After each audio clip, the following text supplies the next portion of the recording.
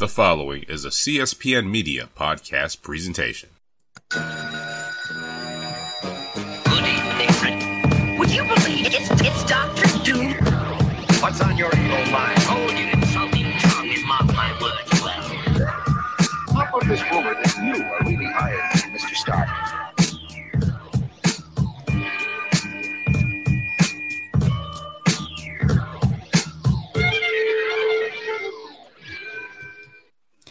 And welcome to another exciting episode of the Click Nation's Comic Book Chronicles.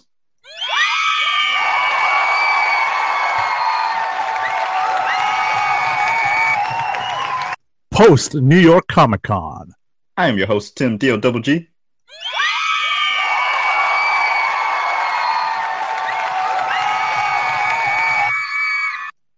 And the man behind the sound effects is at Agent_70 on Twitter. What's up, everybody?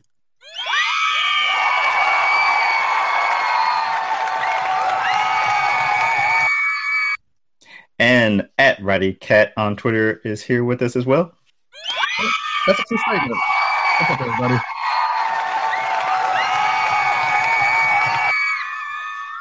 Extra shout out to Roddy Cat for holding it down last week. Yeah. Roddy Cat with the solo episode last week. You know, everybody else has done one. Might as well. That's right. Yeah, we have. And we'll get into why there was a solo episode in a little bit here. But first, make sure to go to our website, theclicknation.com, where you can find previous episodes of the Comic Book Chronicles and Comic Book News. On the homepage are links to our social media accounts. We're on Twitter, Facebook, YouTube, Google+. We are a part of the Cold Slither Podcast Network. Go to cspn.us, do it today. And make sure to subscribe to the podcast by subscribing on iTunes, Stitcher Radio, Google Play, TuneIn Radio, where all fine podcasts are found. Also, make sure to buy Comic Book Chronicles merchandise by going to shop.cspn.us. Remember, we record live every Thursday night, 9 p.m. Eastern Time. Or at least Friday nights for right now. Did I say Thursday? Yeah. That's off of habit. Exactly. Friday, live every Friday night, 9 p.m. Eastern Time. That's right. And if you're talking Comic Book Chronicle, or if you're talking comic books on social media, use the hashtags Comic Book Chronicles or CBChron to join in the conversation. And you can watch live every Friday night by going to theclicknation.com/live. So I alluded to Roddy Cat doing the solo episode last week. And the reason for that is because Agent 70 and myself were up in the Big Apple to attend New York Comic Con for the weekend. Yeah, it was a lot of fun. Lots of crowds. Many crowds. Oh boy, was it crowded.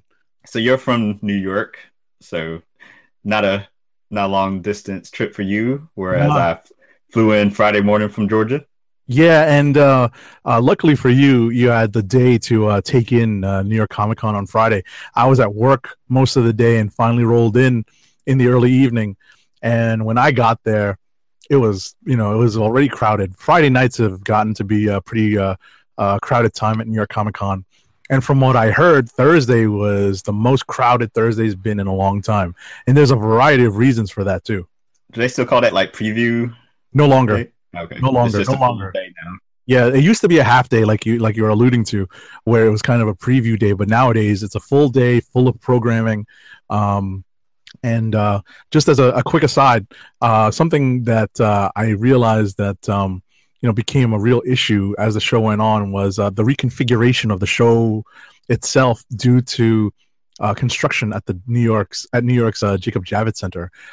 They had basically torn down the North Pavilion where Artist Alley had been housed for, let's say, the past 5 years, and as they're trying to expand the Javits Center and create more space for everything, they had to reconfigure the show, and Artist Alley was put into much smaller space, and that definitely led to a lot more crowding in the con and on the pavilion floors. Not on the pavilion floor, but on the let's call it the lobby floor, like the entrance off of the roadway into the Javits Center. It got to be a pretty crowded area. It usually is, but I think this year was more so. This was all new to me, so to me it was new. I noticed no difference, obviously. Sure. So, I'd actually like to hear your take on it because since it's other than that particular change in the show's layout, it's kind of old hat to me. What did you think of our show compared to some of the other shows you've been to? Well, it's definitely the biggest show I've been to.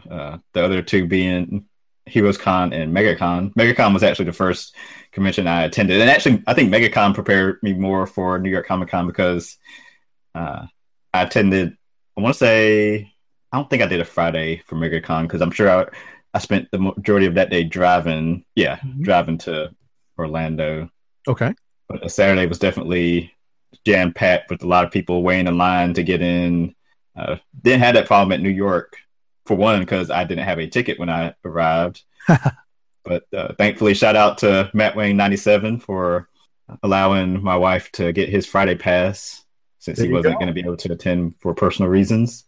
There you go. Thankfully, we have that kind of connect so that we can get everyone in the door and, on the show floor. So shout out to @MattWang97. Who I finally got to meet. Yeah, there you go. That's another thing. This is it happened to be the first time that @TimDog98 and myself actually met in person. So, shout out to, new acquaintances / old buddies. I'll try to embed the Instagram pictures onto the post for this episode. My only regret is I didn't think to take a picture with Matt Wang during our less than 5-minute meeting, but he had places to go. So yeah, next year, buddy. Exactly. So that picture probably would have came out in a blur anyway because that dude always is on the go anyway. Yep. Yeah, pretty much. Pretty much. So just to recap Friday, I mostly spent that just sort of taking it all in, walking as much of the area and the convention center as I could. Did a lot of the show floor where majority of the comic book booths and some of the other companies were set up. And actually, I didn't even see all of it because apparently there was another side of the room I didn't even see until Saturday. And the DC booth was hard for me to find because they were off by themselves in a corner of the convention center. Yeah, they're on their own. Are they normally like that? They've started doing that because I think we used to joke about it being DC just kind of off on its own, not wanting to have itself compared to the Marvel booth and the crowds that they draw, but at the same time now I think DC's capitalizing on their kind of far off location because they have a little bit more space to play with. And they had a nice Justice League movie display right next to where their booth was. So I like that they're making use of that extra space. Yeah, I got pictures of the Justice League members in their display cases. Sure. So doing the best I could with the lighting and whatnot. Right. The glare. Right. So on Friday, my day was obviously very short. Luckily I was able to touch base with you on the first day before it got a little crazy on Saturday, but I was able to take in a panel actually on Friday, which was the Doomsday Clock panel. That was Jeff Johns in the main stage talking about writing the DC Watchmen crossover. They gave out these pins, with the Doomsday Clock with the Superman sigil, the logo on top, and they gave away an Ashcan comic as well that I can dig out. But at the end of the day, I'm not going to dig that out. But at the end of the day, that was the bulk of my Friday, going to that panel and just kind of getting the lay of the land of the relocated Artist Alley, which was super crowded, even then, a Friday night. You just reminded me that I did attend my first panel on Friday. It was DC. It was before your Doomsday Clock, since that I think ended Friday night. But I attended the metal panel. There you go. Which they gave out these playing cards. Oh, nice. And put the focus on me. I actually haven't opened it. I see that it's got some other card. I thought it was just one card with Joker, but apparently it's a couple more in here. The back. Oh, nice. Yeah. And there's maybe 4 more in here. So kind of cool. That's cool. So that was fun. I think that was definitely the only panel I attended. So I got my pass through CBR.com. Another reporter had already had a press pass, but he was unable to make it. So I got in touch with my editor, and he was able to reach out to the people behind New York Comic Con and get them to transfer the. I'm just clapping for you getting your press pass. That was awesome. Got them transferred over to me, so that was easy for me to pick up when I got there at the will call. That was awesome. And then what I found out later, so yes, I get a 4-day pass, but also I guess CBR, since they're an established site, has another hookup where I got special. I guess I should have brought my badge in here. They have these special like star sticker to put on the front of the badge. So I got to jump in front of. Well, I didn't really get to jump, but it reserved me a spot in any panel. Nice. Which came in handy Sunday when I did do basically all of my reporting for CBR, which I'm starting to finally work on getting those written up and turned in this weekend. So hopefully, like maybe even this weekend or going into early next week, you'll start to see 3 of my articles come out. That's awesome. But so yeah, I didn't actually use that privilege until Sunday. Right. Well, and it was really crowded, and you were in some of the really on-demand panels too. Well, yeah, I had a schedule for 3. So skipping from Friday to Sunday. So Sunday. No, let's not skip to Sunday. Let's do Saturday because Saturday is the day we actually got to walk around. Yeah, hung out with for a little bit with Agent 70 majority of the time on Saturday. Yeah, because Tim Dog got into the show a little on the late side because he was commuting from like Westchester. Westchester, yeah. Had to deal with the Metro North and the subway on a Saturday, which is never fun.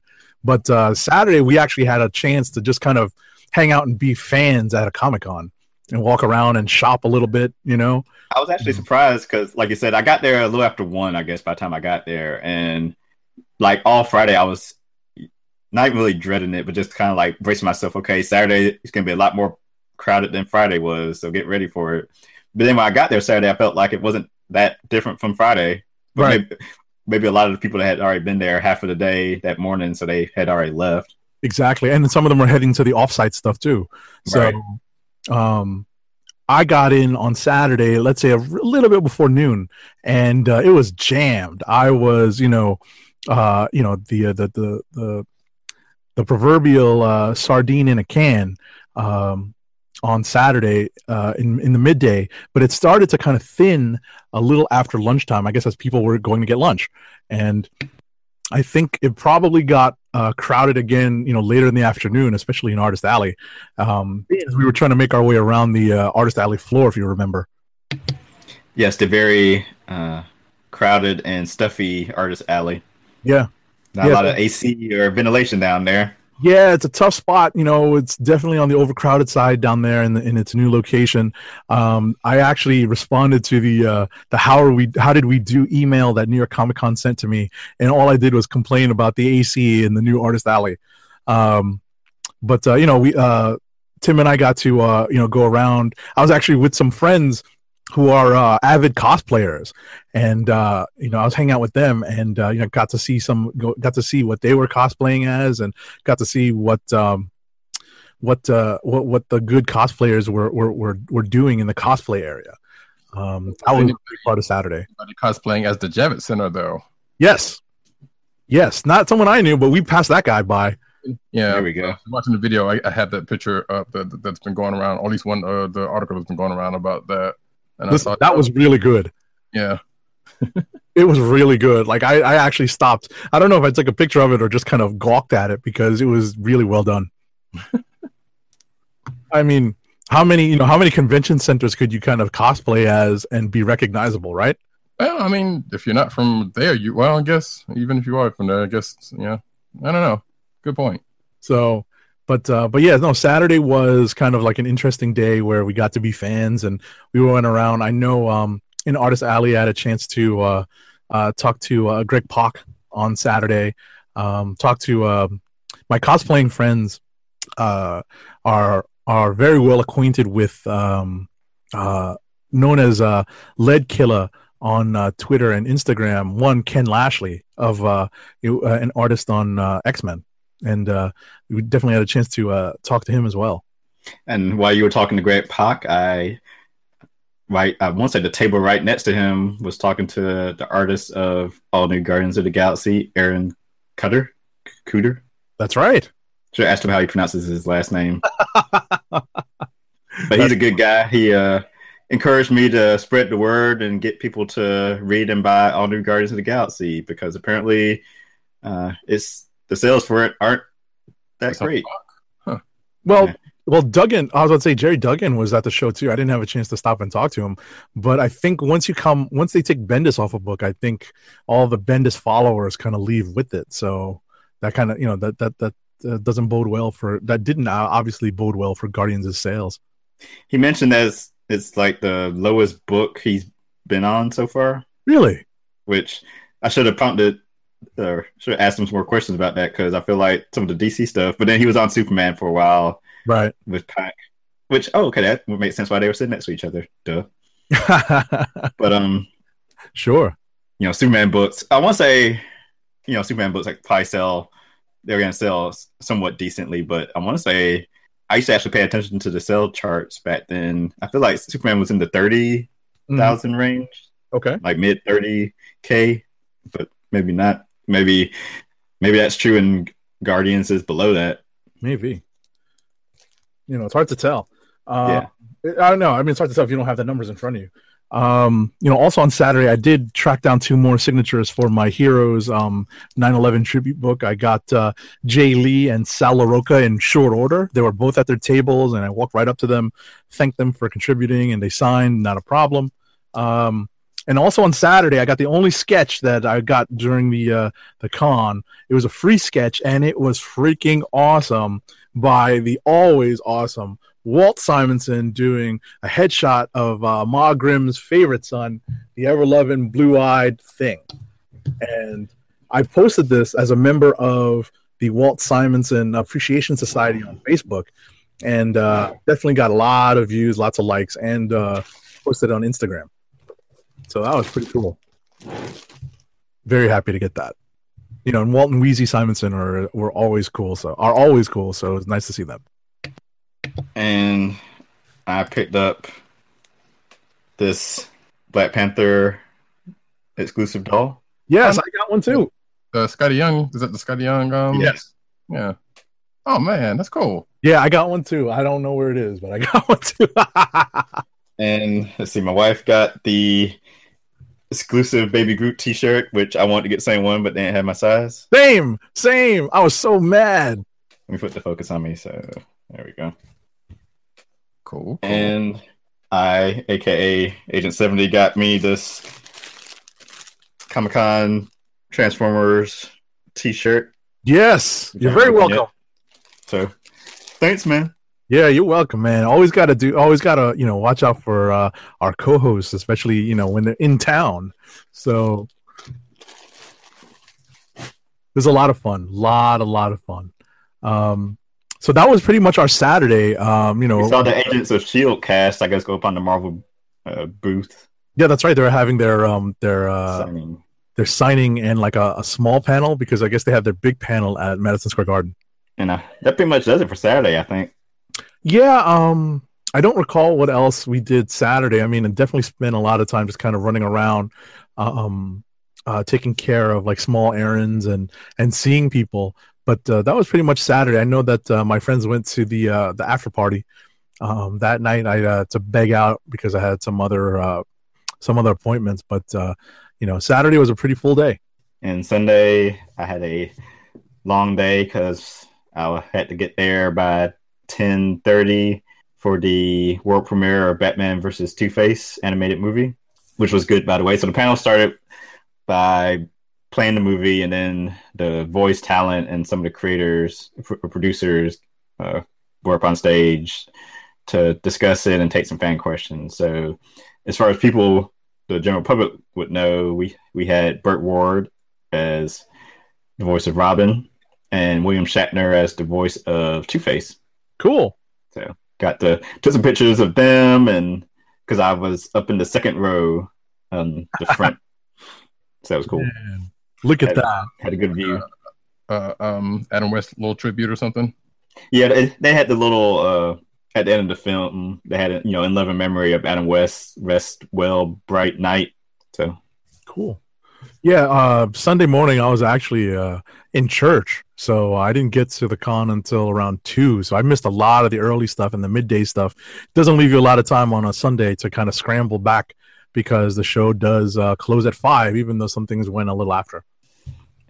So then I had an hour and a half break. So I got something to eat, spent some time up in the press area to get away and chill. And then I had to go up the street, like a block, maybe a block and a half, to the Hudson Mercantile Room for in conversation with Scott Snyder and Greg Capullo. It was basically a one-on-one conversation between the two of them, talking about their past, growing up as kids, working together across Batman, that type of deal. Kind of very intimate setting. Was the room packed? It was not. Disappointing. Yeah, but it was cool. It was a small group, which is probably why they set it up that way. But yeah, they were. It was in the second floor of the Hudson Mercantile. The whole room wasn't full of seats, so it was like they had a couple rows set up of seats, and maybe like 3/4 of the chairs were taken. Okay. Had a break after that, so that's when I ate lunch after that, because instead of going and paying more and waiting in line back at the Javits Center, I caught a food truck outside and got the Italian sausage. Nice. Get any pizza? Didn't eat any pizza. No New York pizza. You know what's funny is that as crowded as our schedules, like as much time as we had, like kind of put aside for the con, it became clear that as crowded as our schedules were, we didn't really have a chance to like hang out outside the con, because Tim and his wife and they were staying outside of the city, so traveling for them was going to be add some time to their day or take away some time from their day. So on Sunday I also caught a panel late, just before Tim kind of had the highlight of his Sunday.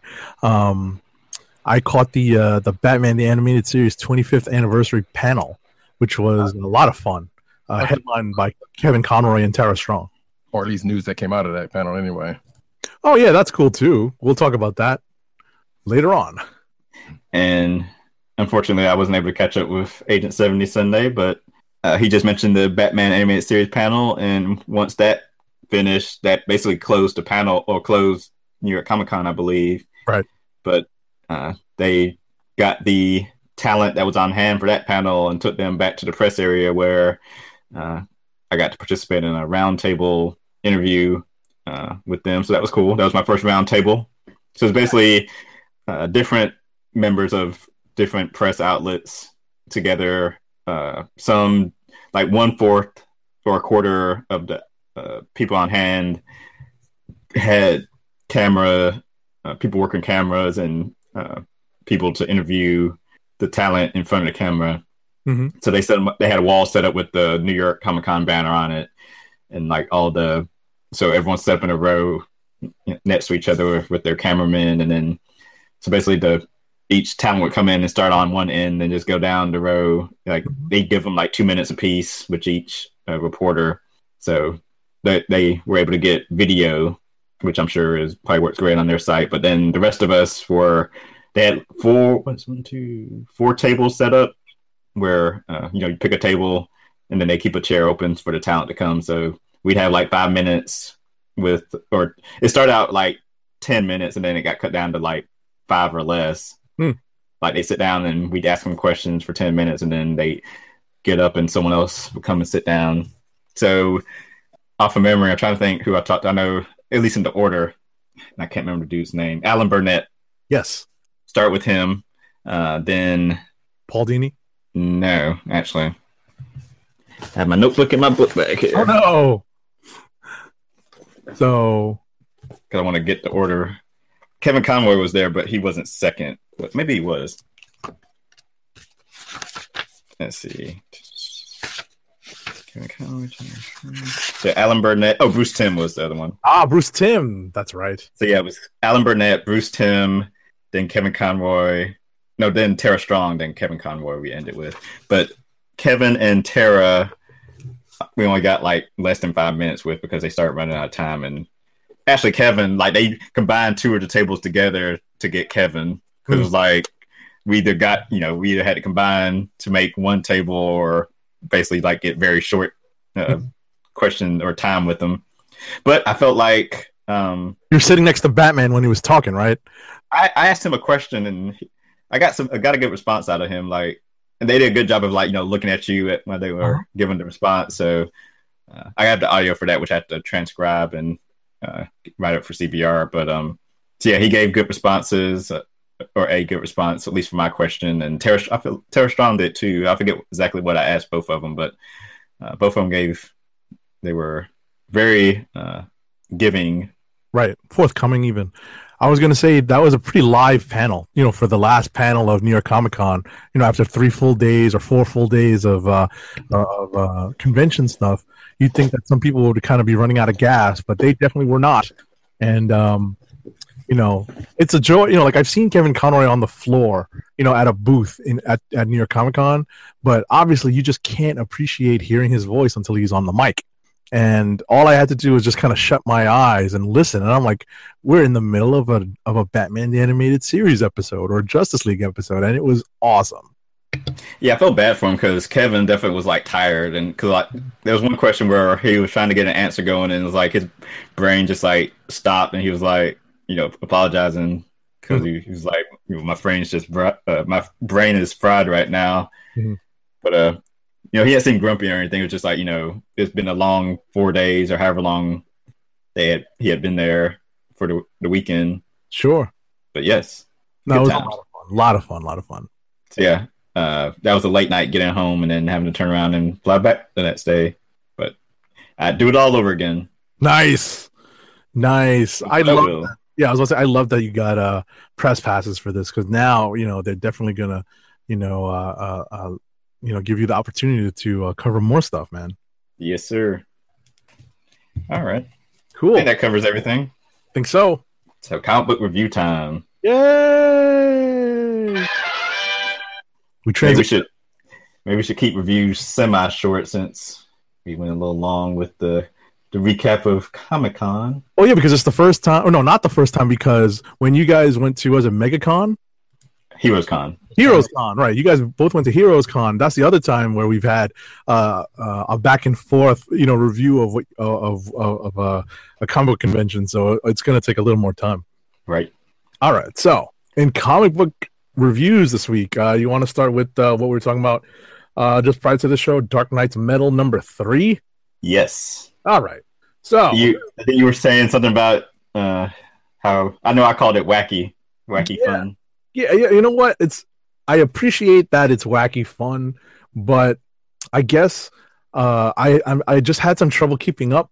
It did take a couple of pages for me to get in, but obviously that was on purpose on the part of Snyder because there is an element to the story that you have to understand that that Batman has been taken prisoner in a sense. And the rest of the Justice League are looking to try to rescue him, or at least Batman and Superman are.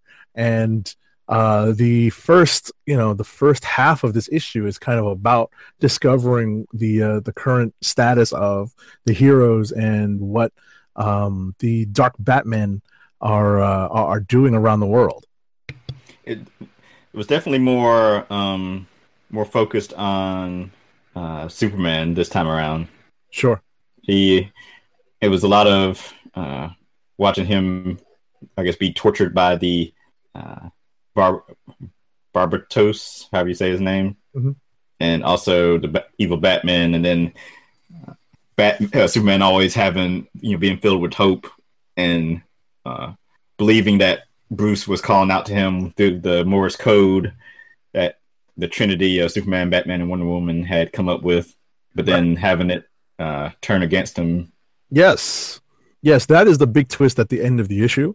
There's some in between where we kind of leave off with Superman and Wonder Woman escaping from the Dark Batman. There is a search where the remaining heroes have to split up and look for using their affinity for some of the various metals in the DCU to look for Batman, I guess. And what ends up happening is it backfires on Superman based on what Tim Dog 98 was just saying. Yep.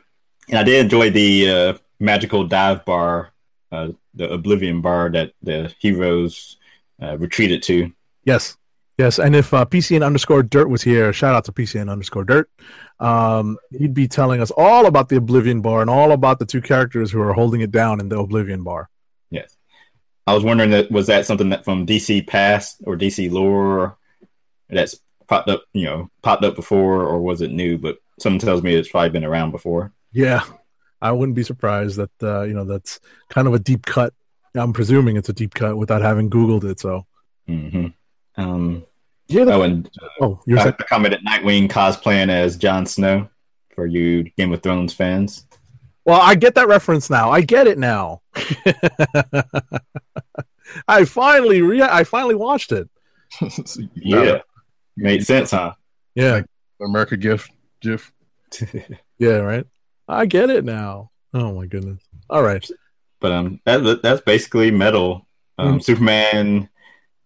They tricked Superman into becoming a battery of some type, so things are looking bleak for our heroes, who are also split up into different teams now, with one Metal adjacent character on each team, or one character attuned to the different metals. Who was it? Deathstroke, Dr. Fate, Steel, and Dr. Fate. In the Plastic Man. No, Mr. Terrific, right?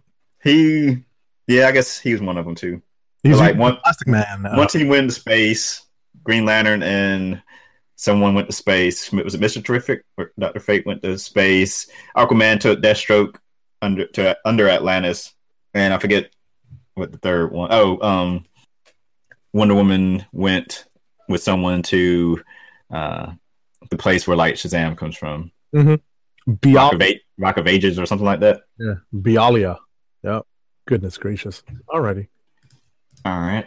Oh, by the way, just very quickly, the next issue in this, I guess, arc of Dark Knight's Metal is Batman Lost. That's where you can discover the nightmare of the Dark Multiverse.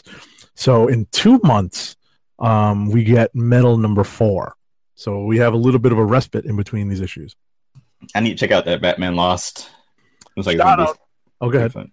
I was going to say shout out to @MattWang97, who chimes in and says, that was Detective Chimp and Nightmaster from Shadow Pact. Nightmaster runs the Oblivion Bar. He was a rock star. He also, spoiler alert, he also got a sword hilt to the head. I'll leave it at that. Oh, yeah. So, alrighty. So, President Bartlett. What's next? Let's go with, we can go anywhere. I guess we can finish DC out. I can finish my DC. Is that the only DC y'all read? I read that in Mr. Miracle. Let's do Mr. Miracle number 3. All right. I was going to read this, but I don't remember if I read issue 2, so I'm going to have to go back and read that before I read this. All right, so without spoiling too much. The last issue ended with the death of a character, and we saw that character dug up and decapitated, I guess. Yeah, that's what's implied. But then Scott Free and Big Barda got some downtime from the war against Darkseid and his forces. So I guess they were back on Earth, and Mr. Miracle was visited by Bug the Forger, right? Who is requesting that Scott stop Orion's reign as High Father. Right. So just before Tim Dog moves on, there's a reason why Tim made the caveat that says it seems like, because part of what's happening in this issue is that all may not be as it seems in terms of what Scott Free is experiencing or where he thinks he might be. So it's not clear yet, but that's definitely a story point in this issue. I was about to say, it sounds like the whole run so far right, as the story's developing, that may become an issue. Yeah, things are not what they seem, which you could kind of tell that from the first issue. Like, you definitely get the impression that Scott's reality may not be real, right, or at least not completely what he thinks it is. So, ultimately, as Tim was saying, it seems as if Scott Free, aka Mr. Miracle, and Big Barda have gotten some downtime away from the war, and Scott actually is, back on Earth, kind of doing what he does best and trying to make some dough as an escape artist. And ultimately, they find themselves being called back to New Genesis to continue the war. Yep. Yeah, and there's an interesting exchange between Orion and Scott Free at the end of this issue too. Call it the paranoid pill is referenced. Exactly. So again, as we were saying earlier, all may not be as it seems. So it's a little on the psychedelic side too. Yeah. So the coloring really does a good job of getting that across. And my other DC book I can leave for rapid fire. Alrighty. Yeah, they seem to still be making a whole lot of use of panels in Mr. Miracle. Oh yeah, all the nine grid panels. Yep. Lots and lots of nine panel grids. Yep. Speaking of which, You have a 9-panel grid? I checked this out from the my local library today. Nice. Nice. So we'll be giving that a read. Maybe I have till the November 3rd to return it. Nice. I was watching the video that he had a copy of Watchmen, the graphic novel. Say again? No, I was just telling him that for those who yes, yeah. At TipDog98 was holding up a copy of the Watchmen graphic novel. Right. So just so that at Matt Wang 97 knows, there's no need to send a copy of Watchmen to at TipDog98. No need. And I'm pretty sure you could have found that on like NetGalley or something. Oh yeah, but I ended up getting in this long conversation with the girl that works at the library because she's like into she cosplays for Dragon Con and whatnot, and I asked if there were any graphic novels at our library, and she showed me where they were at, and I was like, okay, Watchmen, yeah, I haven't read that, I'll do that. They didn't have too many, that and V for Vendetta, unless some others are checked out, but I'll check back throughout the year to see what else they have. There you go. At your library. Nice. All right. So, Roddy, do you have any DC to talk about before we move on? No. All right. See what you guys. We can go there. All right, if you want. Actually, since I guess since I've took this and started doing this, Star Trek: The Next Generation, Mirror Brooklyn, number 4.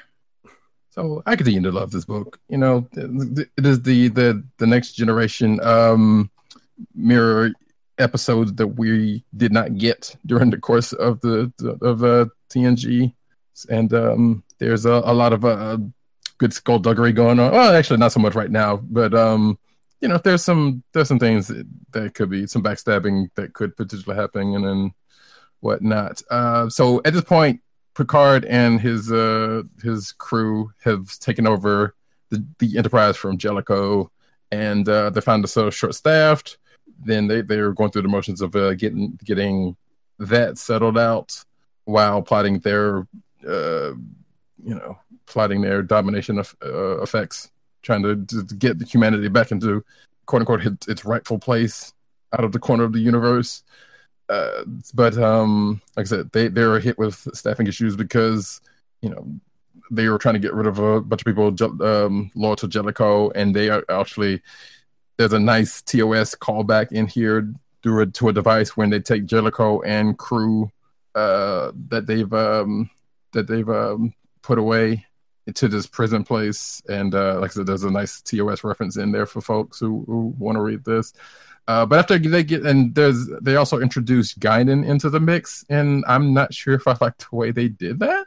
Okay, it's kind of the way they had her looking and what they had her. But again, in this universe, it kind of still makes sense. Like stuff still, if you know anything about Picard's and Guinan's relationship, that seems to be still the way it is. But however, they kind of flip some stuff just a little bit. But again, mirror universe stuff, so that particular treatment is in there. But then once they get all this straightened out, or start to get all this straightened out, they get met with some it's not the Federation, but let's just say the mirror universe equivalent of the Federation comes to call them, because after all, they did steal the flagship, the flagship ship of the said Federation.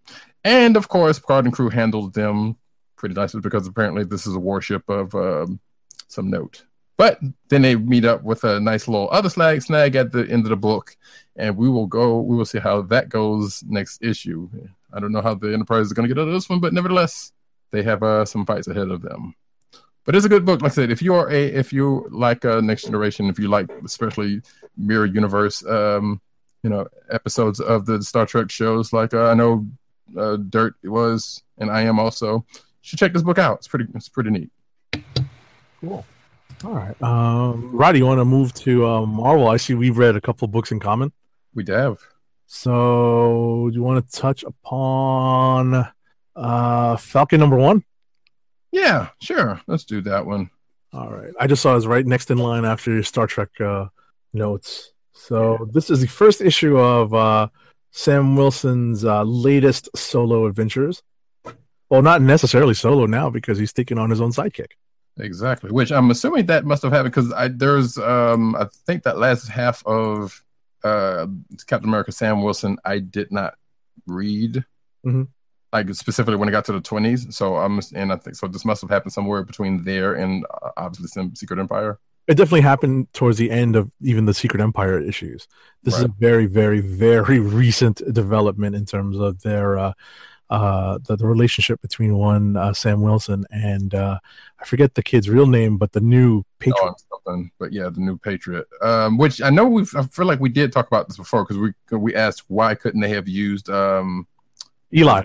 Yeah, which we still haven't found that answer yet, but nevertheless. Yeah. No, I think they did it in a couple. We definitely have discussed this issue, and I think it came out that this kid had consulted with the previous Patriot, and the previous Patriot had given his blessing, and they did that in like a panel.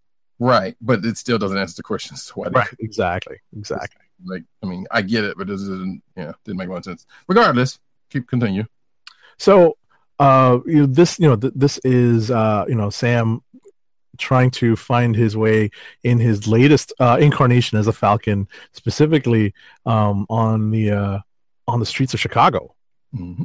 Kind of putting him right where David F. Walker had put. Wait, did David F. Walker put Nighthawk in Chicago? Yeah, Nighthawk was in Chicago. So that's the most recent solo book that was that centered around the city of Chicago, and this is the latest. Yeah.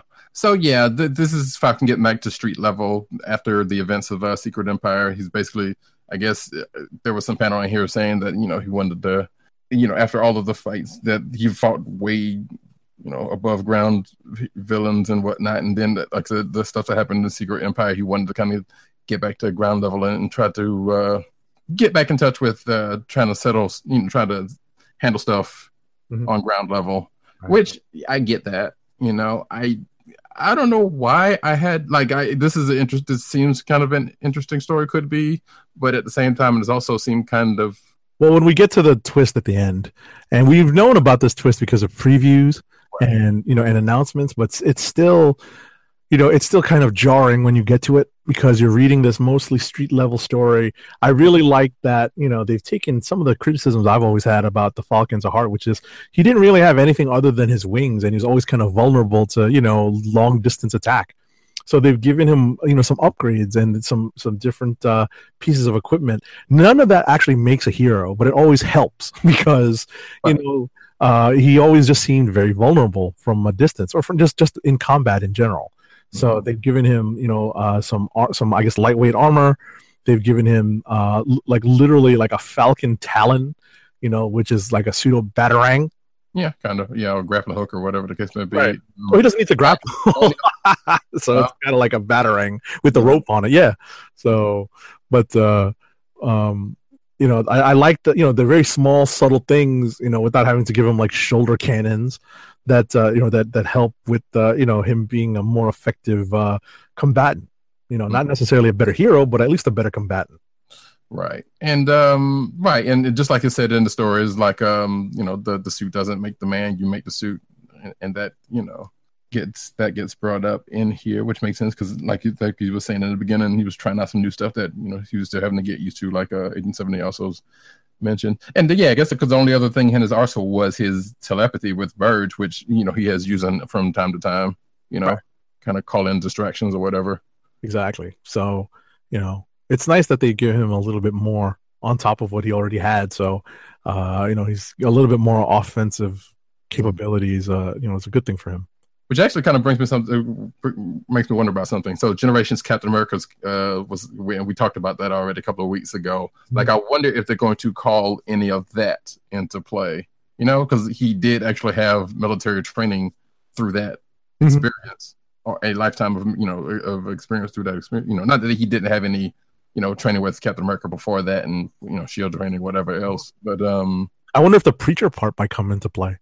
So and the only thing we get close is like he mentions his dad, who was a preacher, and right.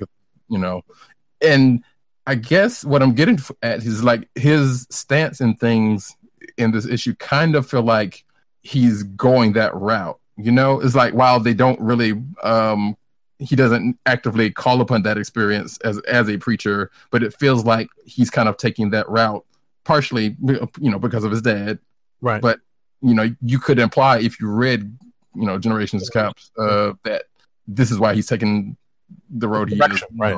So, which kind of made it a little bit better reading this to me for some reason, because I don't know, something for some strange reason didn't just sit right for him to just kind of be, to go into back to this level. That part I understood, but taking the stance he did in the way he was handling it.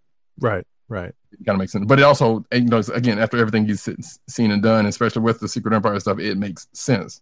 But it still seemed kind of cliche. It was like, okay, you sure, he has to be the one to come over here and stop the gang violence, as opposed to still handling the stuff he did as Captain America with, American-based attacks or whatever the case may be. Right. So the twist on, I was going to say the twist on that though. You're, kind of alluding to it. Right. It's not necessarily a street level threat that he's dealing with. Right. Well, yeah, what we find out at the end of this issue, but also what I'm saying is that he also mentions when he's talking to the mayors, like, wherever there's, whatever, basically anything within the borders of America is something he's going to handle. So he did actually say something to that effect. So, but as Age of 70 is alluding to, like to get to the meat of the problem. So there's a couple of gangs in, a couple of the major gangs in Chicago that have, of course, been having beef. So Falcon takes it upon himself to try to mediate. He and Patriot ends up trying to mediate between the two to cause peace. The mayor's kind of like, yeah, sure.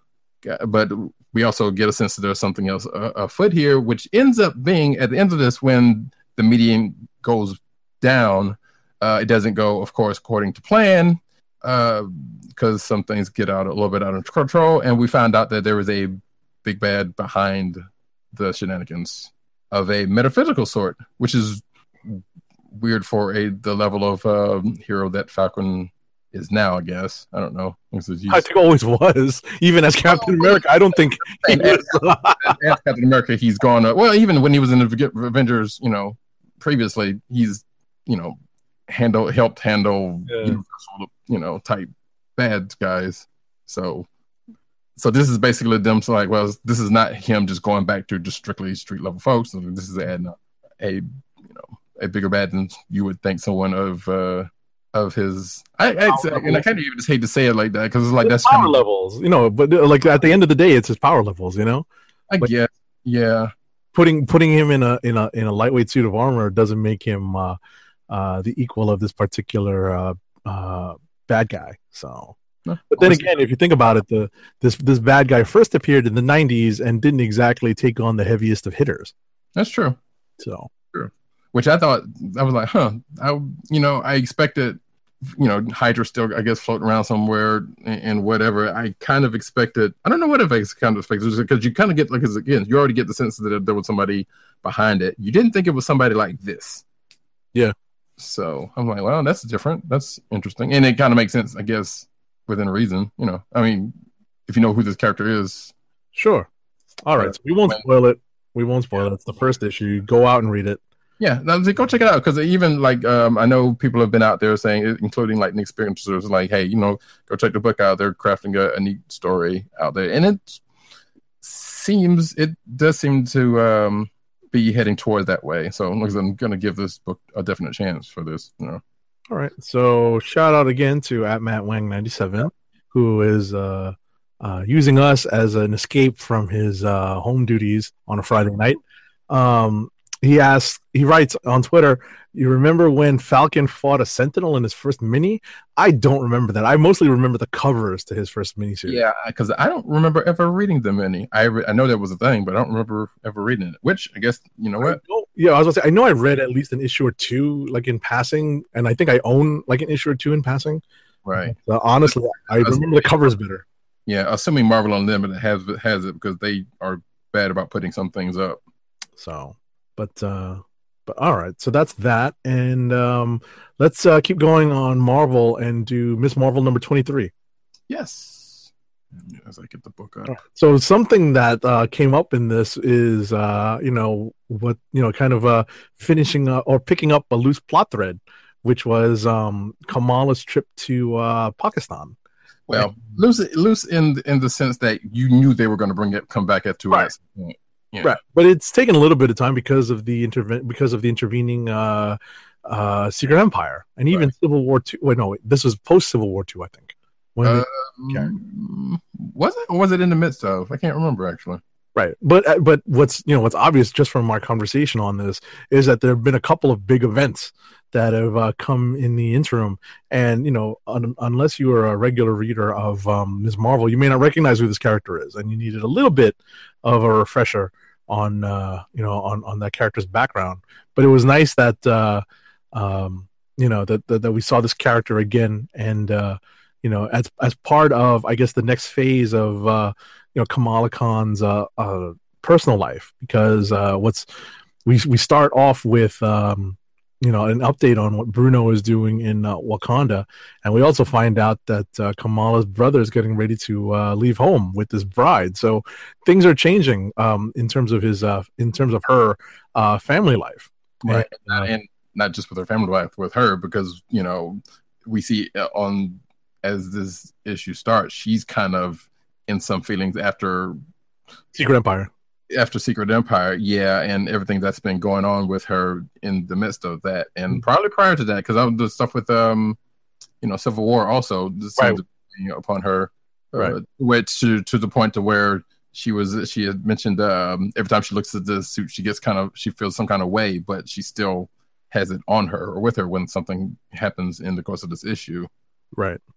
And I kind of like the kind of like sitcom cliche of the new kid in school, that G. Willow Wilson kind of twists on us to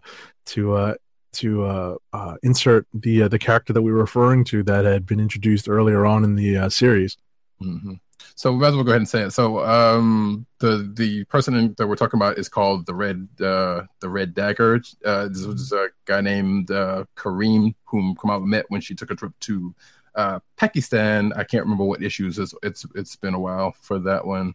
And I don't know why I said Pakistan like that, because sounds ridiculous. But and she met Kareem and his costume alter ego there. Well, now he has come to Jersey for a foreign exchange program, and also presumably something else, although we don't necessarily get a sense of that. But it just seems like, although we do know, like, from solicitations and whatnot, he is, when I guess this, when Miss Marvel catches up to Legacy, it sounds like he might be a little bit more front and center than Kamala is for a couple of issues. But so that point, I wanted to just make a note that one of the consistent things about this book is that whomever they pull in to do the art on this book maintains the look. They may not, there's nobody trying to ape Miyazawa. There's no one trying to ape Adrian Alfona, but they maintain a relatively consistent look. And the art continues to look great in this book. Right. I think Ian Herring, the color artist, is consistent on this book, and I think that helps a lot. Mm-hmm. But in terms of whoever's doing the pencils on this, they're doing an excellent job of maintaining a very consistent look and feel. So it really does not jar the senses when you're reading it. You may see a different name on the cover and in the credits page, but it's definitely consistent, and that does a lot. It really does do a lot for the reading experience. Right, which is one of the things I've always loved about this book, because they seem to take care within and without the book for something, like with the characters and with the art, and everything around it. They've seemed to take a lot of care with it, and I do appreciate that. Unlike other books I can probably name and won't. Of course. And the main kind of impetus for the story is what is the I couldn't remember, and I haven't had a chance to look it up. The name of the movie that Denzel and Chris Pine are in, where there's a runaway train. Was it Trainwreck or something? I can't remember. No, it's not Trainwreck, but it's talk about it, but I don't remember because Right now I'm going to Google it now that I have a chance to actually sit down and do it. But ultimately, or any of those type of runaway train type of movies anyway, you could probably. Right. But I'm going to Google like Denzel movie train or something, or train movie. Denzel train movie. There it is. So Google, I don't want Training Day. I want the training movie. Unstoppable. There we go. Yeah. And it's actually a 2010 movie. Holy cow. Is that long ago? Yeah. I mean, I don't know if that movie did, particularly gangbusters. I watched it. I mean, not in the theaters. I definitely watched it like on television. Yeah, I think I've seen it on television. Yeah. Done that. So at least parts of it on television. Right. So, what's funny about this is that there's it's not going nearly as fast as that train in that movie, but it's going fast enough, and it's obviously heavy enough to cause a lot of damage even at like medium speeds. And G. Willow Wilson drops a lot of great jokes during this entire sequence with the train. Indeed. So yeah, and yeah, like I said, there's even the back and forth between the two characters are pretty great. Kamala's kind of feeling some way about Kareem's being here, but at the same time, she sees herself kind of leaning on him a little bit. So the others, right, going to be a little bit more with them too going forward. Right, and to be honest, this is a nice change of pace from reading the craziness that's in Dark Knight's Metal 3.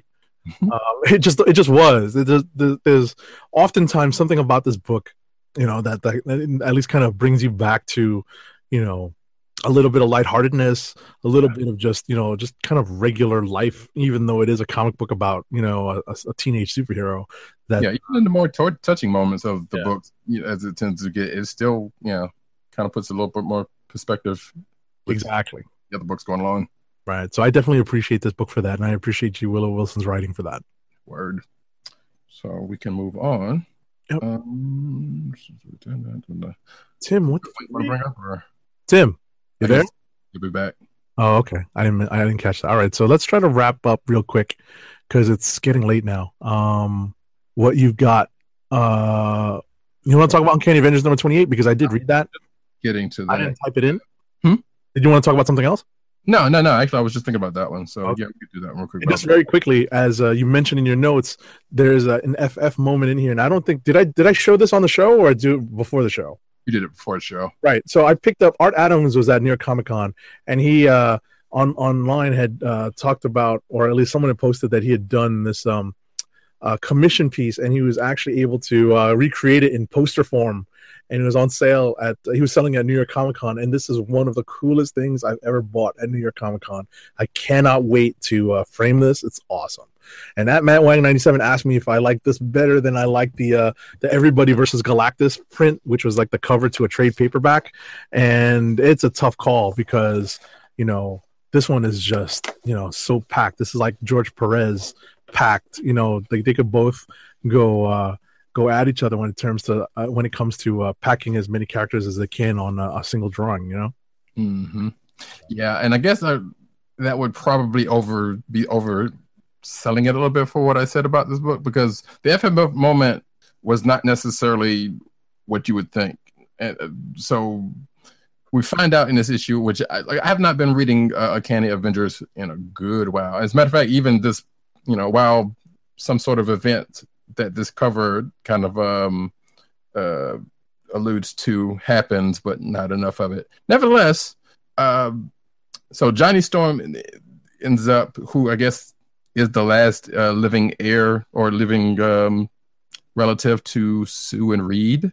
So he gets visited by a lawyer who kind of tells them this. And this is after apparently what's been happening in the book. Apparently they got attacked by Graviton and the mansion gets wrecked again. So the team's kind of broken apart, after this and, everything that's happened with Secret Empire and whatnot. So people have kind of broken off into almost actually like, what was it? Avengers 11, 12, whatever that last one was before 674, where everyone kind of had split off into other, into their own pairings and start talking to each other, whatever. Right. Pretty much similar things happened in this issue.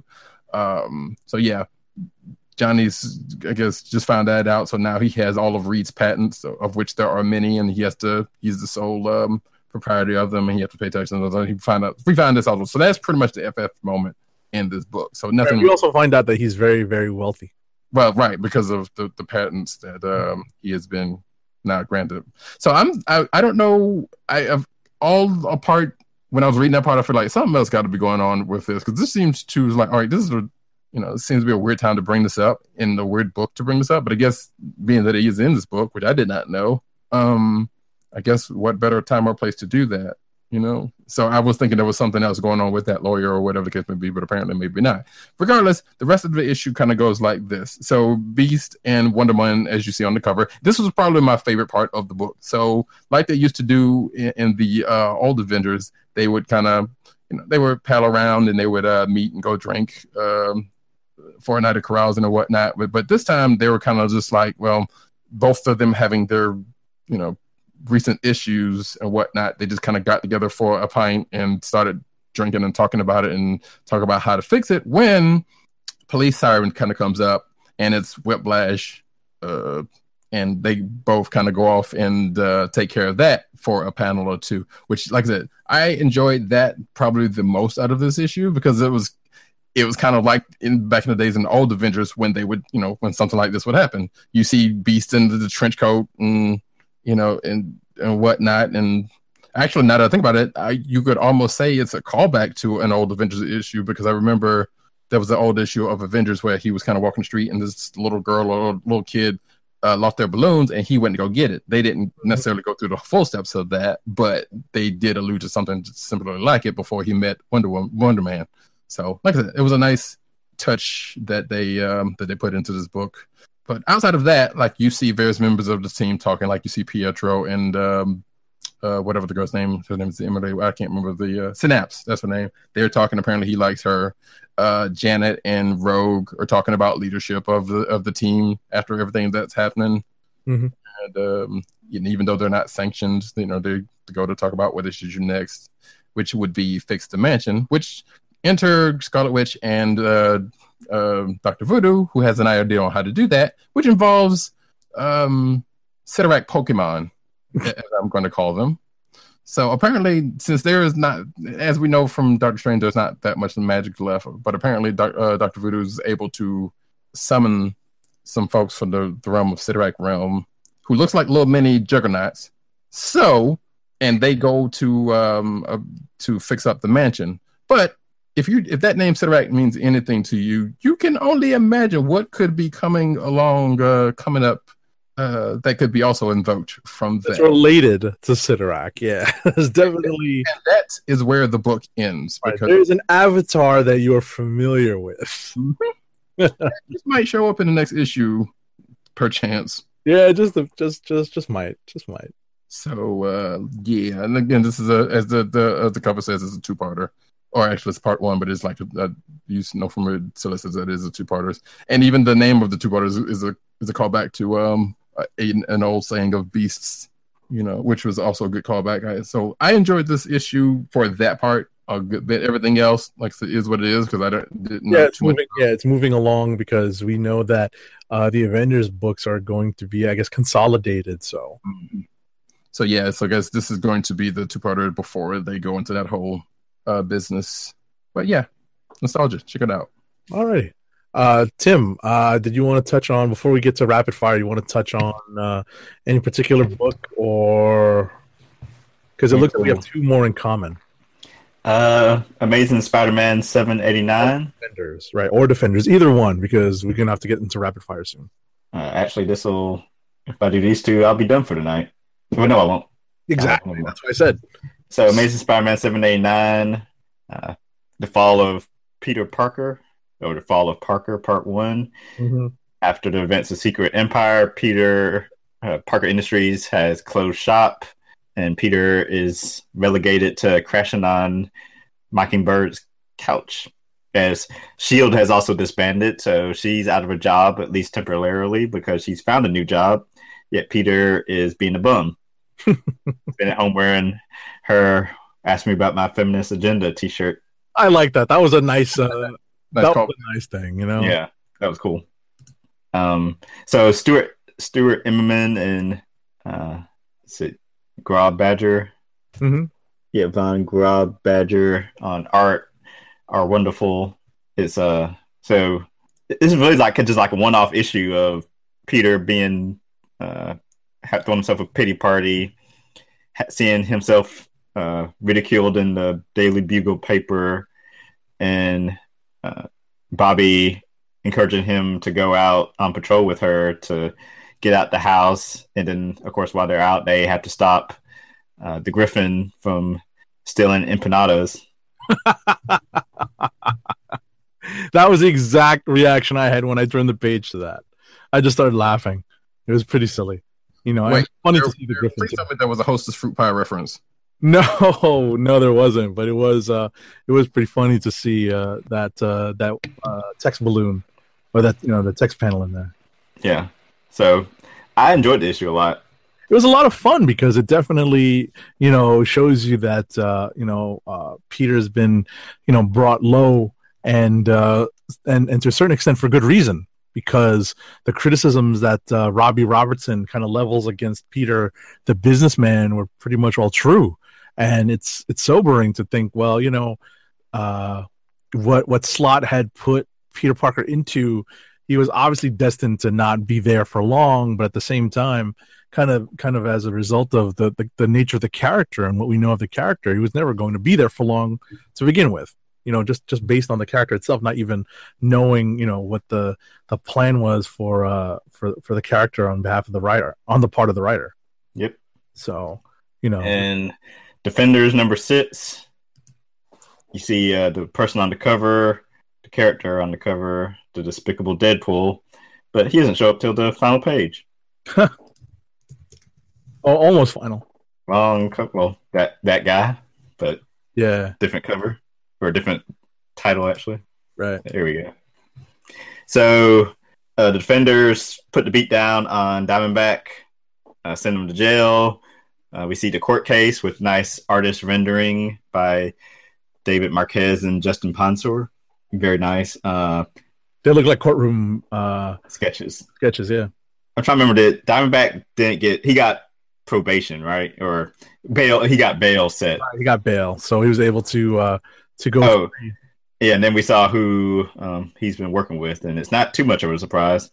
Yeah, no spoilers here, but like Tim said, it's not too much of a surprise. Alrighty. Yeah, I mean that's pretty much it. Like Tim mentioned, the character who's on the cover does appear in this issue. It is towards the very end because a certain Jessica Jones feels that he is appropriate for what needs to be done within the context of the story. So you know what, we'll see where that goes. Yep. Alrighty. So Roddy, do you have any more books? Because I think I'm the one that has the most, so I'm more than ready to do rapid fire at this point. Are you muted, Roddy? Yeah. Let's go ahead and do that because I want to have a couple more books. All right, rapid fire time.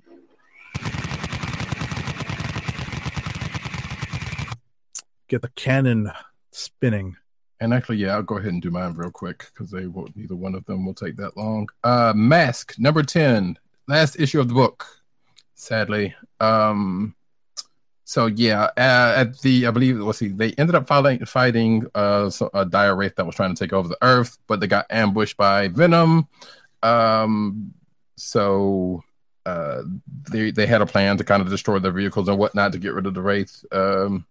which ends up going off, but not before, Venom kind of has a moment or two. But then Matt has to kind of be like, look, you can kill me and they take over the Earth, or you can let me live and be able to gloat about how you took me down. So guess which one Venom took. So, the plan goes into action, but they add Venom's vehicles into the mix without them knowing about it. But also at the same time, there's some distrust within the team because of Matt's actions. But after it's all said and done, the team ends up breaking up. But Matt is like, well, the team is over, but or at least this team is over. But my next team will be leaner and meaner, and hopefully, I'll do better next time, basically. And that's where this book ends. So. And I do know this book is well, not this book, but I know the character Matt Tracker is in the First Strike event that is going on right now. And this book is, at the end of it, says to be continued in that. So we do know, while this book will not go any further, at least right now, it sounds like the book might come back at some point. I'm not sure. But Mask as a team, or at least as a thing, is still going to be within the Hasbro Cinematic Universe at large, and doing not cinematic, excuse me, the comic universe. The cinematic universe is a whole different thing. And I guess, speaking of that, even though I haven't read it, shout out to G.I. Joe number 9, which also came up this week, because you got to mention the crown jewel of the Hasbro universe at some point. There you go. And there you go. So hopefully the check is in the mail. Didn't get a chance to read it just yet, but I do know it's about the Dreadnoughts. The Dreadnoughts trying to recover Crystal Ball and the Baroness from captivity after Duke comes and tells Scarlet, you can't keep these people without due process. But they get ambushed and things happen, and that's about as far as I had read at the point. So that's that. Let's see. Last book is, and where is it? Because I just put it in here since it wasn't. Immortal Iron Fists number 6. Also, sadly, the end of the book. Where is it? There we go. Yeah. The Immortal Iron Fists number 6. Like, this is a Comixology original, so this is digital only. So at the beginning of this issue, no one on Earth, except for Gork, the mini dragon, remembered that Pei was even there. Like, Danny was kind of like, and everybody who went to school with her did not know who she was or whatever the case may be, but because she had been drawn into another dimension, of which in this other dimension she meets Brenda from the last volume of Immortal Iron Fist. If you remember that one, I've talked about this before, so we're going to go back over that again.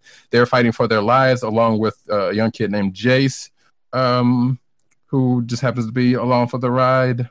And there's some kind of gladiatorial thing going on. All of a sudden, Big Mother, the mother of dragons, the literal mother of dragons, shows up. I get that. Yes. I feel like Captain America. I get that. Yes. That just still stands. But yeah, and while this is going on, Gork makes Danny and everybody around them remember that Pei, is actually a person and thing. So Danny on Earth tries to find a way to get her back to Earth while she's fighting this dragon. But guess what? In true Iron Fist fashion, while this is all going on, she is fighting this dragon and punches it in said heart. But she actually puts it back, so it's okay. So she is now a true Iron Fist and has earned the respect of the Mother of Dragons. She is also back on Earth, but unfortunately, they not without loss, because her friend Jace, trying to be a hero, gets dealt with. But and the book ends with Danny and Pei, coming together, as they weren't during the course of the book the whole time. But their own version of Legacy. Yeah, basically. Cool. So, it even says she's going back to whenever the portal opens back up, she's going back to Kunlun, but that's not for another 10 years. So hopefully we will see more of her, because she's a badass character, and I hope we do get to see more of her. And I've grown to like the art in this book. I was going to say, I hope that they put this in print soon. I do too, really because you you know? know, because like I said, that the other volume prior to this that this is just draws off on was good and it wasn't print, and yeah, hopefully at some point they're going to do that. Right, because this is written by Kari Andrews, right? Right, it is. So, that's, the talent is there, the connection to the previous story is there. So it's just a matter of, probably looking, kind of testing the waters and trying to draw people into the digital. And at some point they'll issue paper copies of this. We would hope, because I hope this is not, because there's a couple of Marvel related Comixology digital only stuff that's coming out that I hope sees print. Mm-hmm. I think I talked about it, or at least one of them last issue. I mean, last show, and I might have something on this one. But yeah, it'd be a shame that they just get lost in the whole digital thing and not even being properly, promoted. Sure. So, but anyway, that's it for me. Like, it's sad to see this book go, but it ends all's well that ends well, and like I said, hope to see more of that character. Okay. Dope. Alrighty, so just a few more books from me as we wrap up our review section. All New Wolverine number 25. This jumps straight out of the Generations one shot. Not anything in there really affects us, but it really gets us going in this direction because it teased where we're going with the children, quote unquote, of Wolverine getting together. And, there's a lot of mayhem in this. There's a great setup for the upcoming adventures of these characters. There's a lot of great development, and to be honest, it'd be kind of nice to see X-23 continue on as Wolverine, because I think she really has grown into the mantle. It's a chagrin of some people. Well, there's always going to be people like that, but I hate, but I'm also among those who are happy that Logan is returned. Logan 616. Yeah, I am. I've kind of missed the character. I mean, kind of had him in Old Man Logan, though. No, but the thing is, I don't care for the Old Man Logan so much because of the backstory from the Old Man Logan story. Mm. The dystopian future thing. Gotcha. Daredevil number 27. This is another chapter in the overseas adventures of Daredevil as we see what has happened, what has befallen Blind Spot. So there's definitely some stuff going on with the Hand when it comes to that. So if you want to keep up with Daredevil, you can take a look at that. I spoke to Charles Soule actually at New York Comic Con, and he was actually hyping not this storyline, but the upcoming storyline with the Kingpin and what Kingpin's potential status quo changes in the wake of the events of Secret Empire. So that was what Charles Soule was hyping while I was talking to him. And let's see, Defenders we did, Falcon we did, Ms. Marvel we did. Oh, Runaways number 2 in my last book. So Runaways number 2, I read Runaways kind of as a binge read at one point. So I'm pretty familiar with this, but it's been a long time. And what's cool about the first 2 issues of this next volume, the current volume of Runaways, is that the first issue is full of drama. The rescue of Gert and the saving of her life. It is here in issue number 2 where Nico and Chase kind of catch Gert up on what has happened since she was essentially killed. And, everything is recounted from Avengers Arena, the events of Avengers Arena, to what happened tangentially in the Vision Limited series what happened to Victor Mancha. Because that's actually brought up in here as well. And we may not have seen the last of Victor Mancha because of, without spoiling too much, something is revealed here in this issue about that character. I thought it was funny that the reprints, the director's cut issue of the Vision, which contains director's cut number 5, which contains chapters 9 and 10, issues 9 and 10 of the Vision Limited series, came out this week, and this is the Victor Mancha issues. So I thought it was kind of cool that if you were kind of curious as to what happened in that Runaways issue, what happened to the character, you could pick up this Vision director's cut, and it's right there. That's probably a coincidence, though.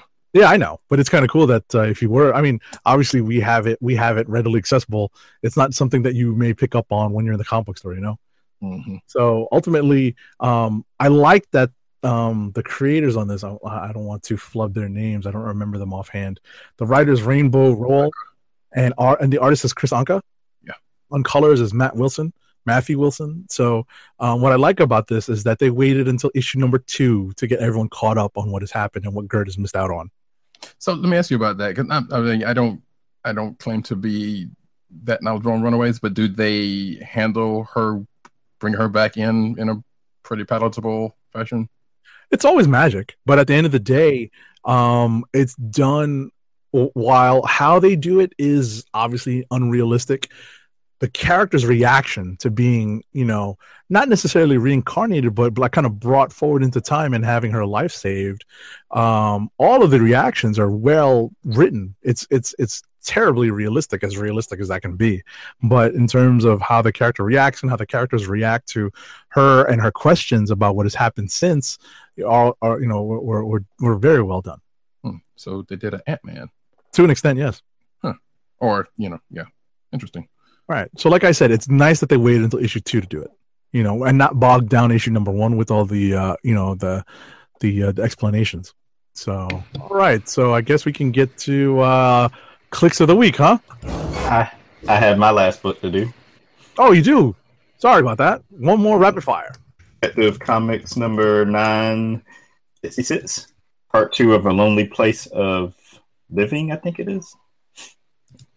But it deals with Red Robin, Tim Drake, escaping out of Mr. Oz's prison and finding Batman, but it's not Bruce Wayne Batman, it's Tim Drake of the future, Batman of Tomorrow, from a previous pre-New 52 storyline of the Titans of Tomorrow, I think from Jeff Johns. Oh, okay. So this is a gun-toting, I don't mind killing people, Tim Drake Batman.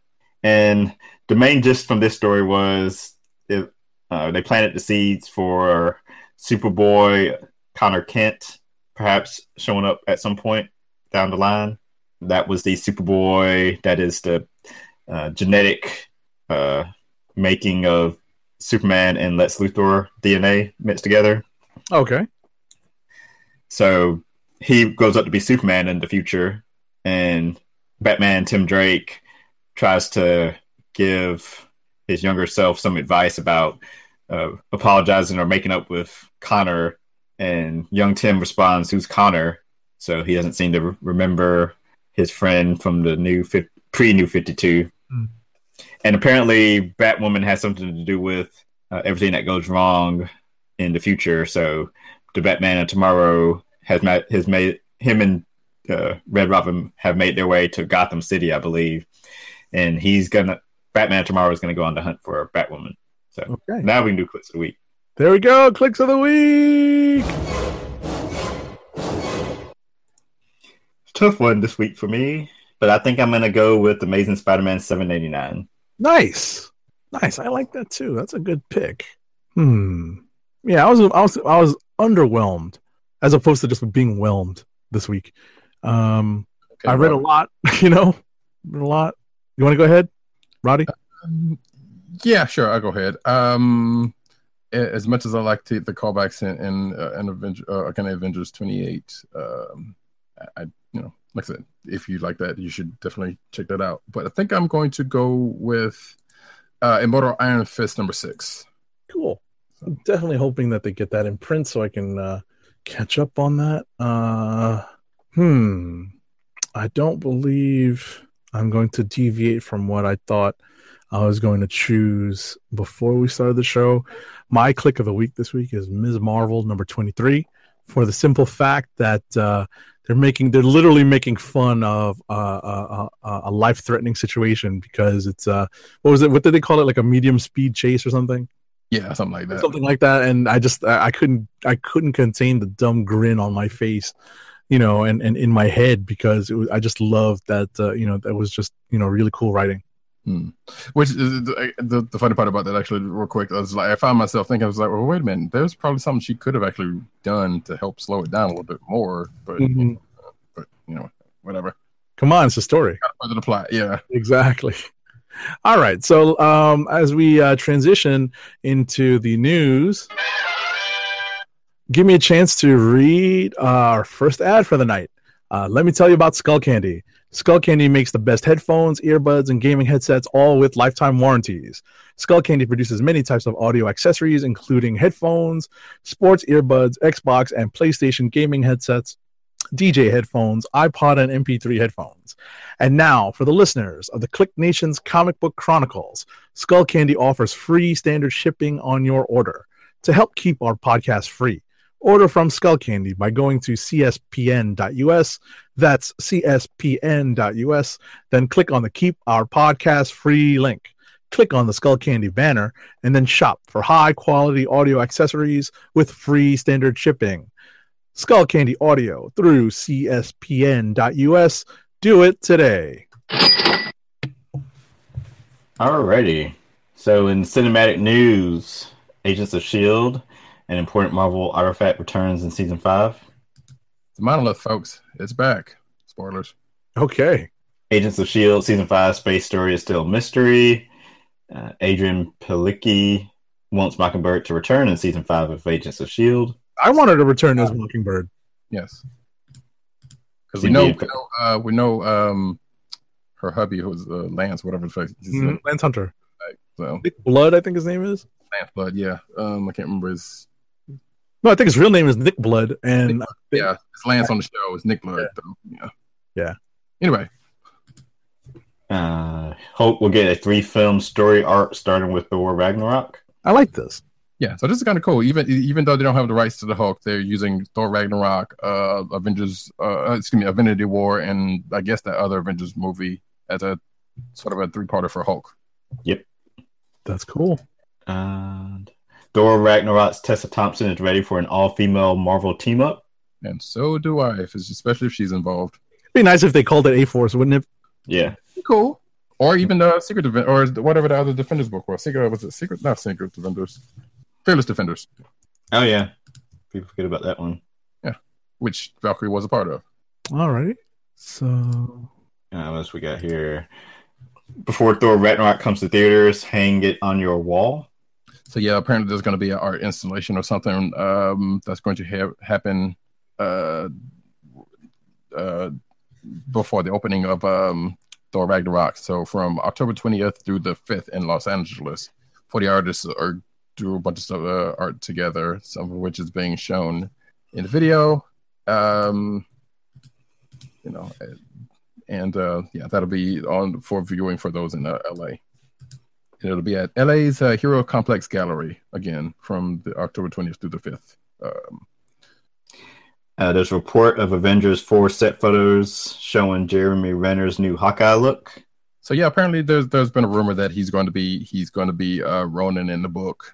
I mean, in the movie, but these particular pictures are him on set with an arm tat sleeve, denoting that Hawkeye's going to have some wild times or something. I don't know. Yep. Marvel launches Marvel HQ on YouTube and the YouTube Kids app. So, yeah, something for the kids on YouTube's. Mutant Liberation Front confirmed for Fox's Gifted. Has anybody watched that? I watched it, but I remember I saw when that conversation took place and they were name dropped, but apparently I wasn't paying attention because I missed it. Okay. That happens sometimes. DC Heroes Unite in the new Justice League trailer. Have you seen I that? did not watch it yet. I watched it. It's not bad. Yeah, it's all right. I can't believe it's almost November, Like Thor Ragnarok is right around the corner. Mm-hmm. Justice League is right around the corner. My goodness. Yep. And then after that, it'll be Star Wars time again. Goodness. Let's see. Constantine lights up with first look at animated series. Wait. Yeah, I was skipping that Superman one. Oh, okay. Zack Snyder shares some storyboard of trailers, Lois and Clark scene. Yeah, basically there was a scene in the trailer in the trailer right up front that they were talking about. But yeah, the Constantine news is pretty good. Yeah. I watched it on my phone, but I need to put on a regular screen. Wait, is it out already? The first look. Oh, the first look. Oh, thought you meant the series. I don't know. So yeah, he's getting an animated series just like the Ray and the Vixen did before it on CW Seed. And Constantine will show up on Legends of Tomorrow season 3. Yep, played by Matt Ryan himself, which has I know a couple of people that I know very, very heavy. And he will be a bisexual chain smoker. So Okay. comic accurate. I'm like, okay, is that? I think that's comic book accurate, right? Yeah, that's what I'm saying. But when Constantine was on NBC, they did not play him that way. Okay. NBC. So that's why this got brought up as a deal. Gotcha. And let's see, the series regular is leaving DC Legends of Tomorrow. Yeah, Victor Gabor, aka Gray, aka Professor Stein, is leaving Legends of Tomorrow because he's going on Broadway. Doesn't sound like they're leaving room for him to come show up again. I should say, not necessarily, but he's not going to be a regular anymore. All right. I'm not sure what they're going to do about the Firestorm in that case, but I don't know. Shazam Films casting call indicates new 52 version of the character. And not knowing too much about these characters, I don't know if this is a big deal or not. I don't see it as. I mean, that's would be based off of Jeff Johns' version of the character, so of course that's what they're going to go with. Yeah. Professor Marston and the Wonder Woman trailer gets comic book makeover. I haven't actually watched this trailer, but that movie is actually coming soon. Yeah. Next week, I think. Actually, no, it's today, which is Friday the 13th, and I totally forgot about that. So, happy Friday the 13th. Okay. Flash showrunner confirms Be on the new lookout power. for hockey mask wearing people right now. All right, Jason's out there somewhere. Mm-hmm. Flash showrunner confirms new power for Barry in season 4. We don't know what it is, but nevertheless, there's supposed to be one. Spoilers: did Flash season 4 premiere just drop a major trial of Flash tease? And a comic arc that I know very little about. Okay. Kind of, but not enough to be excited about it. Batman animated series Blu-ray collection coming in 2018. That That's came cool. out panel that you guys talked about earlier. Yeah, that was a nice thing to hear. At the same time, I'm like, but I can stream it on Amazon Video. You're also getting standard definition versions of that. Exactly. That is the rub. And I know, because I was doing that for a minute, even though I have the DVDs here, some of those are kind of out of production order or whatever the case may be. So it's kind of weird, but nevertheless, it doesn't take away anything. Just that, hey, we're getting a better quality collection of them. Exactly. Teen Titans Go movie cast features Kristen Bell and Will Arnett. So yeah, there's going to be a Teen Titans Go movie. Which hey, okay, cool. The first full Last Jedi trailer just dropped, and it's killer. It was a pretty good trailer. That I watched. Did you- Despite what Ryan Johnson said and then took back. and took back exactly. It's almost as if somebody said, "Hey, shh." Hey, we want people to watch this. What are you doing? Yeah. But yeah, it was a pretty good trailer. I watched it like 3 times. So. And even though it could be a little spoilerific because we don't know, because sometimes they'll like even with the Rogue One trailer, like there was stuff in there that didn't make the movie, so that doesn't necessarily say anything. But at the same time, there was some stuff in the trailer that could actually be telling, especially given theories coming off of Force Awakens. All right. So yeah, Star Wars and yeah, going for it. Like Rian Johnson said, "Hey, don't watch it," but then he changed his mind after that, and yeah. Mm-hmm. All right. Moving on to comic news. Mm-hmm. yes. Comic news. Oh wait! Oh darn! Wait! No. We're still on. Movie? Next page. No, spillover. I was like, wait a Do minute. what now? Got to go to the spillover page for more movie news. Oh, okay. New Spawn animated series could follow movie. Mark Millar teases announcement of first Miller World Netflix series. Hasbro taps Greg Moridian to oversee newly launched AllSpark Pictures. Spark. Oh my gosh. Well, those Transformers movies, of course, they're going to do that. Captain Marvel feed drops hint about where Carol has been. Justice League's Memorial celebrates Aquaman Week with motion poster and more. You missed one. Marvel Studios has a plan to publish official MCU timeline at some point. Not sure what medium they're going to do it in, but given that Spider-Man: Homecoming and the coming out that Peter was supposedly in Iron Man 2. Apparently, somebody asked them about that, and I think it was Feige who said it's like, yeah, at some point they're gonna publish a timeline of the whole MCU, and I guess they're gonna also deal with where Carol's been and all that kind of good mess. So stay tuned for that. Next. Mark Ruffalo and Kevin Feige have planned a special trilogy for the Hulk. We talked about that. We kind of talked about that, yeah. Someone accidentally knocked out Kristen Ritter while filming the new season of Jessica Jones, and the Gambit movie release date was announced. Yeah, that's February 14th, 2019, for anyone who cares. Right, and they haven't started filming yet. Doesn't seem like it. And there was a thing with Mark Ruffalo at the Ragnarok premiere that apparently he might have streamed a little bit of it, but oops, mea culpa. That's funny as hell. Yeah. All right, comic news. Now comic news, yeah. 5-week event series Star Wars Adventures Forces of Destiny coming in 2018. Scott Snyder and Sean Murphy's post-apocalyptic Batman story sounds wild. Okay. And that's going to be in Batman Last Night. Yeah, it's not the White Knight one. This is another one because we don't have enough Batman movies. More stories. Return to 1980s post-crisis DC with new Inferior 5 title. Know nothing of these people. Me either. DC's Meet the Publishers panel delivers twice to Morrison and announces a comic book milestone at New York Comic Con. Detective Comics 966 asks who the hell is Connor Kent. Jetsons reinvented as polarizing Black Mirror style take on the future. Dark Horse and Nickelodeon announced new Avatar creative team. Charlie's Angels is coming to comics next year. New Black Hammer Age of Doom ongoing series slated for 2018. Old Man Hawkeye series takes place 5 years before Old Man Logan. Oy. Wait a minute. Oh, did I miss that one? Guess so. Anyway. New Storm series looks likely from Ta-Nehisi Coates and Jen Bartel. I think this is almost confirmed, right?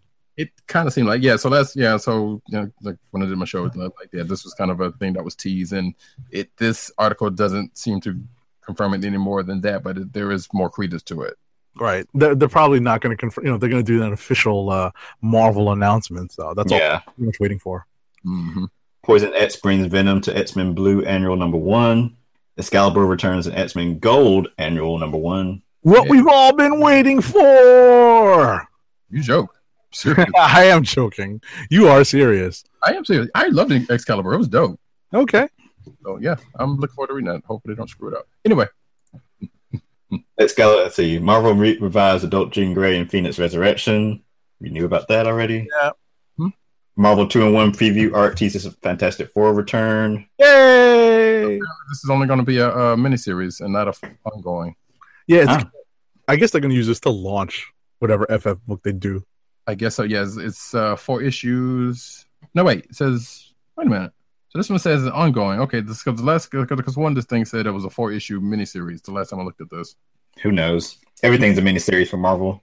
Yeah, because it was either this. I think it was this article. Then maybe they edited it. I don't know. But I could just want to saw where it says a 4-issue. But this is a 4-issue. I mean, it's an ongoing. So yeah, okay. Comic book thief leaps through second floor window to escape authorities. Yeah, so this was actually at the main Midtown comic store that's just south of Times Square. And apparently, you know, I read some conflicting reports. One, it was some drunk guy, but the other was that this guy was actually shoplifting and was trying to get away and took a header out one of the windows because Midtown Comics, the main branch, is on the second floor of a building, and you know there's a commercial space on the ground floor consisting of restaurants, and on the other side is like a McDonald's. So Midtown Comics is on the second floor and third floor above ground. And it's a shame that with Tim, have you been to Midtown Comics Central, the main branch yet? It's a shame that we didn't have time to do that, like kind of touristy stuff during the weekend of New York Comic Con. But it's a good thing, I guess, neither of us were there when this guy was running through Midtown Comics. But yeah, he took a header through the window and did not get away. Was apprehended because going through that big heavy window probably takes a lot out of you. Yeah, coming off the second floor probably would take something out of you. You know? That's funny. And taking the Bellevue, which probably the hospital is not the same as what it used to be known for, but hey. Panel power using comics to make lifelong readers. Oh yeah, so this is a free Comixology book that you can from the Comic Legal Defense Fund. That if you're trying to get kids to get into comics, you can check that out as a resource. DuckTales, Darkwing Duck, and more Disney cartoons get Funko figures. Woo! That's cool. Newsprint publisher Arterna expands to Toys R Us, Barnes & Noble, Books A Million. They've been making a deal on this on Twitter, so good for them. Yeah. And ILMX Lab and the Void's Star Wars Secrets of the Empire trailer and details revealed. So yeah, this is going to be an attraction at Disney World, Downtown Disney.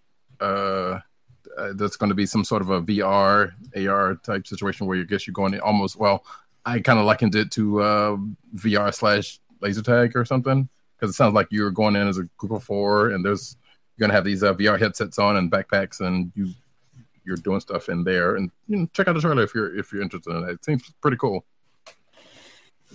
Alrighty. So that brings us to the end of the news portion of the Comic Book Chronicles. Let me get our last ad read in for the night. This episode of the Click Nation's Comic Book Chronicles is sponsored by Busted Tees, your home for funny, awesome, cool t-shirts that are sure to get your friends' attention. Busted Tees puts many of their popular shirt designs on sale each week. Choose from several eye-catching t-shirts inspired by pop culture, cleverly themed t-shirts inspired by movies, video games, TV shows, comic books, and more are all on sale. To help keep our podcast free, order from Busted Tees by going to cspn.us. That's cspn.us. Then click on the Keep Our Podcast Free link. Click on the Busted Tees banner and then shop for awesome t-shirts.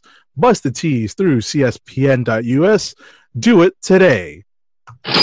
I also wanted to add that you should shop at our Redbubble store. I don't know if Tim mentioned it early on, but I did pick up a Comic Book Chronicles t-shirt that was a hit at the Saturday of New York Comic Con. Actually, some guy walked up to me. Tim, were you there when this happened?